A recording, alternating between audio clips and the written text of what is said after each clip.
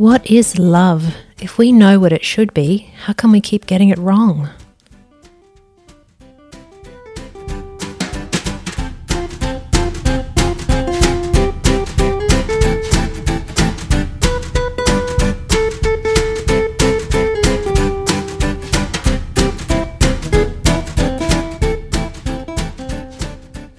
Hello, Kristen. How are you? I'm well, Kirsten, and how are you? We need a little jingle on that, don't we, Kristen? I get that jingle, like the Ren and Stimpy show that used to be on Simpsons. How's that relevant? Because they used to sing. You're going to sing, aren't you? No, I'm not now. You've embarrassed me. Okay, after the show, you've got to sing to me. Yeah, righto. Okay, so here we are. Kristen Coggan, lovely to have you along, my darling. Thank you. Lovely to be here. Everybody, Kristen is a dear, dear friend, and we just have a lot of fun, so we thought we'd come here and have fun talking about quasi-important, actually very important issues, but they don't have to be all heavy. We can enjoy them as well. Yes. Yes. No one will listen to you if it's all heavy all the time. That's right. That's right. And this podcast is Signpost for Living by Dr. Kirsten Hunter. That's me. And basically these books, they cover 205 areas over 6 books, and we are fleshing out some of those areas and having a good old chat about them. Yes. Basically. What are the names of your books? Oh, you're going to do that, are you? Okay. You just asked me to sing. That means you're going to sing, right? It does. Okay, ready? First book, Control Your Consciousness. Second book, Understanding Myself. Third book, Mindfulness, State of Flow. Fourth book, Understanding Others, Loved Ones to Tricky Ones. Fifth book, Parenting. Sixth book, Nailing Being an Adult. There you go. There you go. Yeah, I'm pretty impressed. I'm impressed too. No, I dream about this stuff. But okay. So today we're going to talk about love. Great. Now, isn't this a fascinating topic? People think they know what they're talking about with love, and this is the whole conversation. When I say to you, what is love? What I comes? sang. You did sing, actually. You did sing, and my beautiful John, who's producing this, he put on a bit of music, didn't he? Yes. And we did dance. We did. Yeah, we did. But anyway. Pity this isn't YouTube. We could do that. Thankfully. Yeah. So, but seriously, what is love? What comes to mind? What comes to mind? What is love? I love my cat, and I love Okay. the way my cat loves me. Let's it's work- unconditional. Let's work towards people. Okay. Let's talk talk about love relationships, partner relationships. Okay. Let's keep Specifically. the focus very narrow Okay. on love partners, life Yes. partners. Yeah. Yeah. So what is love? So what's your sense of, okay, you've got 2 gorgeous kids, right? And I'm sure when we think about their futures with their partners, what do you want for them? What's your idea of love? My idea of love is respect and trust, Yep. putting up with the good and the bad, understanding that when it gets rocky and low, it will be back up again. It's not great all the time, Yeah, that's very real. but when it is great, it's fantastic. It's reliable, Reliable. Yeah, That's being what able I to like. depend on each other and feel Yes. secure. loyalty. Yep, absolutely. Absolutely. And so, it's fascinating. If we were to talk to 100 people and say, what is love? I would argue that there's going to be an enormous overlap in what we think of love. And it is all of those positive attributes, which really comes down to feeling secure, feeling safe, and that person being, the person who you can kind of come home to, and they're your anchor point, really. Yeah. But here's the fascinating thing. That isn't actually our understanding of love at all psychologically. Right. Yeah, here's a problem. Our experience, our relationship with love is actually our habit of love. It's actually what is familiar to us. And I'm going to explain because I see your confused face. That's fair. That's fair. Okay. So our sense of love is actually what have we experienced in the past with regard to significant others, and that is actually what is familiar to us. And we've got our conscious awareness. Yep, here we are. You've got a gorgeous scarf. Yes. Subconscious. So I drive a manual car, but I don't know which foot goes on the clutch. Yeah. So I know, but I don't know. I can't quite put my finger on it. Okay. Yeah. Subconscious. And then we've got our unconscious awareness. So that is the deep stuff that you just really have very little awareness of. And there are archives and and all of our instinctual stuff. So here's the thing. When we actually look at what behavior is repeated and what behavior we tend to reach for, it is familiar. Yep. Patterns repeat, yeah? So if somebody has had a previous experience where they have been not treated well or they haven't been listened to, cared for, that actually is familiar to them on a subconscious level. On a conscious level, they will bitch and moan about it and complain about it as they should. Yes. But in truth, it's also what they're familiar with. Okay. So here's the big problem. When people have had a poor standard of experiences with significant others, and then they go into a situation with someone who treats them well, they feel very uncomfortable.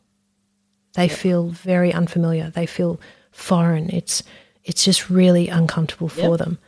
And because what's happening for them is there is a clash in their intellectual concept of love and actually what they're comfortable with, what's familiar to them. Yep. And so there's this incredible tug of war between them, between their unconscious self and their familiar space, and consciously he's a nice guy. Why can't I get into him? Yes. You know, he's boring.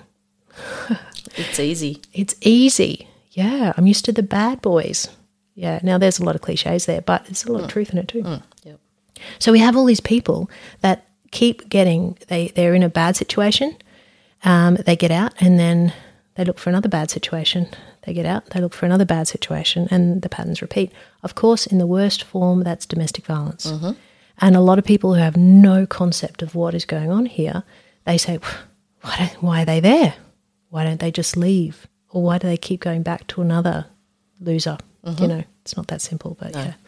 So this is the problem. I used to call myself a wanker magnet. When I was in my 20s, yeah. Was that a bit of a skill, a gift that you had? Yes, obviously I had some subconscious things going on there. Yeah, I was a wanker magnet. Really? So if they were no good, then you were drawn to them? Yes. Actually drawn to them, or just? Yes, or they were drawn to me.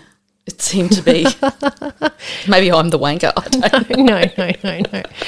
No, but how did you react when they would be off track and you didn't really like their behaviour? Well, you just learnt. I'm having to go back into the dark depths of my memory. I guess you just end up seeing this. When you're younger, you don't see the signs, I guess, and it's all a bit too late. Yeah. As you got older and more experienced in this field, you see it probably before you're getting too close or too in depth with it all. Yeah, definitely. So I will have people come along and they will say, I just can't leave this person. I keep going back. That's a very common issue. I know all these things about them, but I'm just so comfortable with them, and they keep going back to being treated not well. And when I say not being treated well, I mean somebody who they're combative, they cut you down, they're critical. Their goal is to win, not to actually be constructive and work something through. So it's very much about how can I manipulate this and dominate you, all of that sort of stuff. Or there's so that's the abuse side, or there's neglect. So neglecting, you're not important, your needs aren't important, I'm not going to care for your welfare, or, you know, it's basically what can I get from you, as opposed to how can I nurture you and love you back. Yeah, so it's a very big problem. So it's fascinating when people say, oh, yeah, I know what love is, no problem whatsoever. And then you say, okay, but what is your experience of love? Yeah. Very sometimes the old saying, full of cliches tonight, sometimes it's better to be miserable with that person than to be miserable alone. That's, I think, the frightening thing for some people. Well, a lot of people being alone, they're scared of it. Which is crazy, isn't it? Because when you actually talk with them and say, how are you travelling, what's good, they spend their time talking about how this person is tormenting to them, you know, and how miserable they are. And then they have this concept that being with someone is better than not being with someone, but in truth that person is toxic to you. Yes. Yeah, yes. Which is a whole other conversation. And being on your own and being independent and doing your own thing is so empowering. Absolutely. And ironically, when someone's in a dysfunctional relationship, that person isn't in your corner. They're not actually an asset. They're not actually supporting you, and you're actually coping despite them. So you're not losing a support. No. You're losing a bully.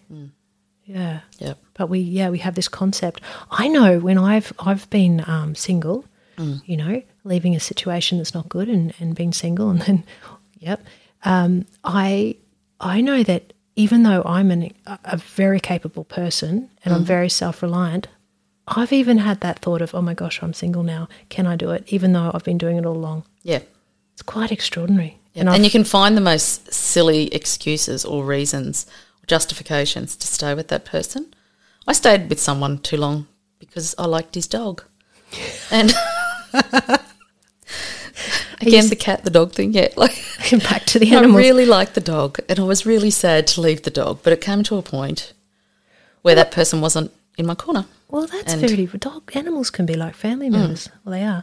And people can think of them as their children. So it's not a big stretch. I know people that have well and truly stayed together for their dogs, not cats actually. Just dogs. Well, I haven't stayed with anyone for their cat, but I know. Okay, so I'm going to talk about yachts. Okay. There you go, segue. So here's the thing. I'm a very visual person, and this is the analogy that I chat with people about.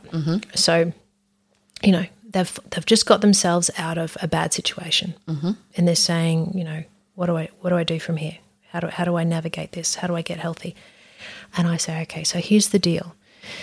You have been on a boat, and that boat is not seaworthy. It's taking on water. It's going down, but you've been on it for a very long time, and it is your home base. So you're very comfortable with it. So you know it's not good, and you know you've got to get off, and you've gotten off. That's really great. Okay, so you know intellectually what is good for you, and that is something that is seaworthy, something that is robust, healthy. It's going to take you for that life trip, right? How about I go put you on this gorgeous big white yacht? How do you feel? And I say that to them, and they actually kind of quiver. They actually, they'd feel very uncomfortable. And that's the point. Oh, see, I'd love that. I was thinking spa. I was thinking also as you were describing that yacht, yes. But if you've been living in something that's really kind of a sinking shoebox, it's not, you go on a white yacht and you feel like you're an intruder. Yes. You feel like you don't belong. It's above your caliber, I hate to say. And you just feel really awkward, really uncomfortable. I'm not comfortable. This is really weird. Intellectually, you know it's the key. It's the key to your future. It's going well. But you are really, really awkward. Yep. And they really relate to that. And I say, okay, so how long, what should you do? Should you get off the yacht or stay on the yacht? And, obviously in relationships, you don't just go out and say, okay, you're a healthy person and you tick the boxes, I'm just going to be with you. Obviously, you have to have the bond and the connection and all of the good stuff. But basically it's about don't sabotage a good thing. And so what do? You stay on the yacht. And how long does it take for you to become comfortable in that yacht? Not that long. You'd be surprised. So it's really about people having this conscious awareness of what am I doing right now? My old habits are repeating. I don't want them to repeat. I have to create new habits. That is going to be extremely uncomfortable, and I'm not going to feel like I deserve this person. And I feel like they're going to realize I'm not good enough, and they're going to break up with me. Maybe I'll break up with them first, or if I'm with somebody who isn't so great, at least I feel more secure that they're going to want to be with me. So all these insecurities are just smashing around their head. And, but hang in there and be consciously aware of what you're doing so that you don't do it, and you can actually take your standard of living because of your standard of relationships up to that next level. So it's an incredible life skill. And again, and I say this every time we get together, this is not common sense. People don't know this stuff. Drives me nuts. Hence Signposts for Living. That's why I've written these books. So this information isn't in psychologists' hands, it's in the public's hands. Yep. So, yeah. I remember, bit of disclosure here. Here we go. You're caring, right? Yes. I'm just wondering what else you're going to disclose. No, I grew up with love. I grew up with love for my beautiful mum, but I grew up in a war zone with a lot of difficult people and personalities, and it wasn't safe. It was not safe at all. And if I was to put my head out and say, hey, this is me or this is what I need, then I would be in danger of being abused.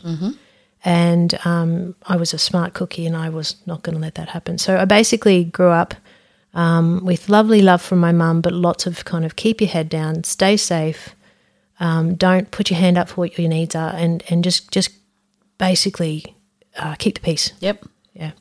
So my love template was pretty stuffed up. It was basically give, don't receive. Don't make a ripple with regard to what your needs are, and to tolerate people who are not treating you well, because that was actually normal to me. Yep. Yeah.